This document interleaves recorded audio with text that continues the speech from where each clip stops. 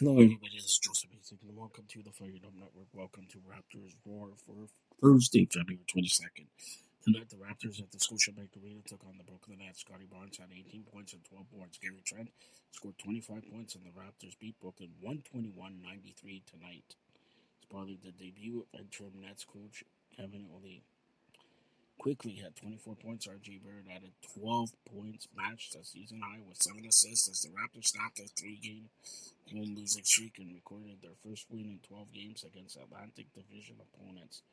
Mikal Bridges led Brooklyn with 21 points. Raptors are now 19-36, while Brooklyn is 21-33. The Raptors return to action tomorrow in Atlanta at 7:30.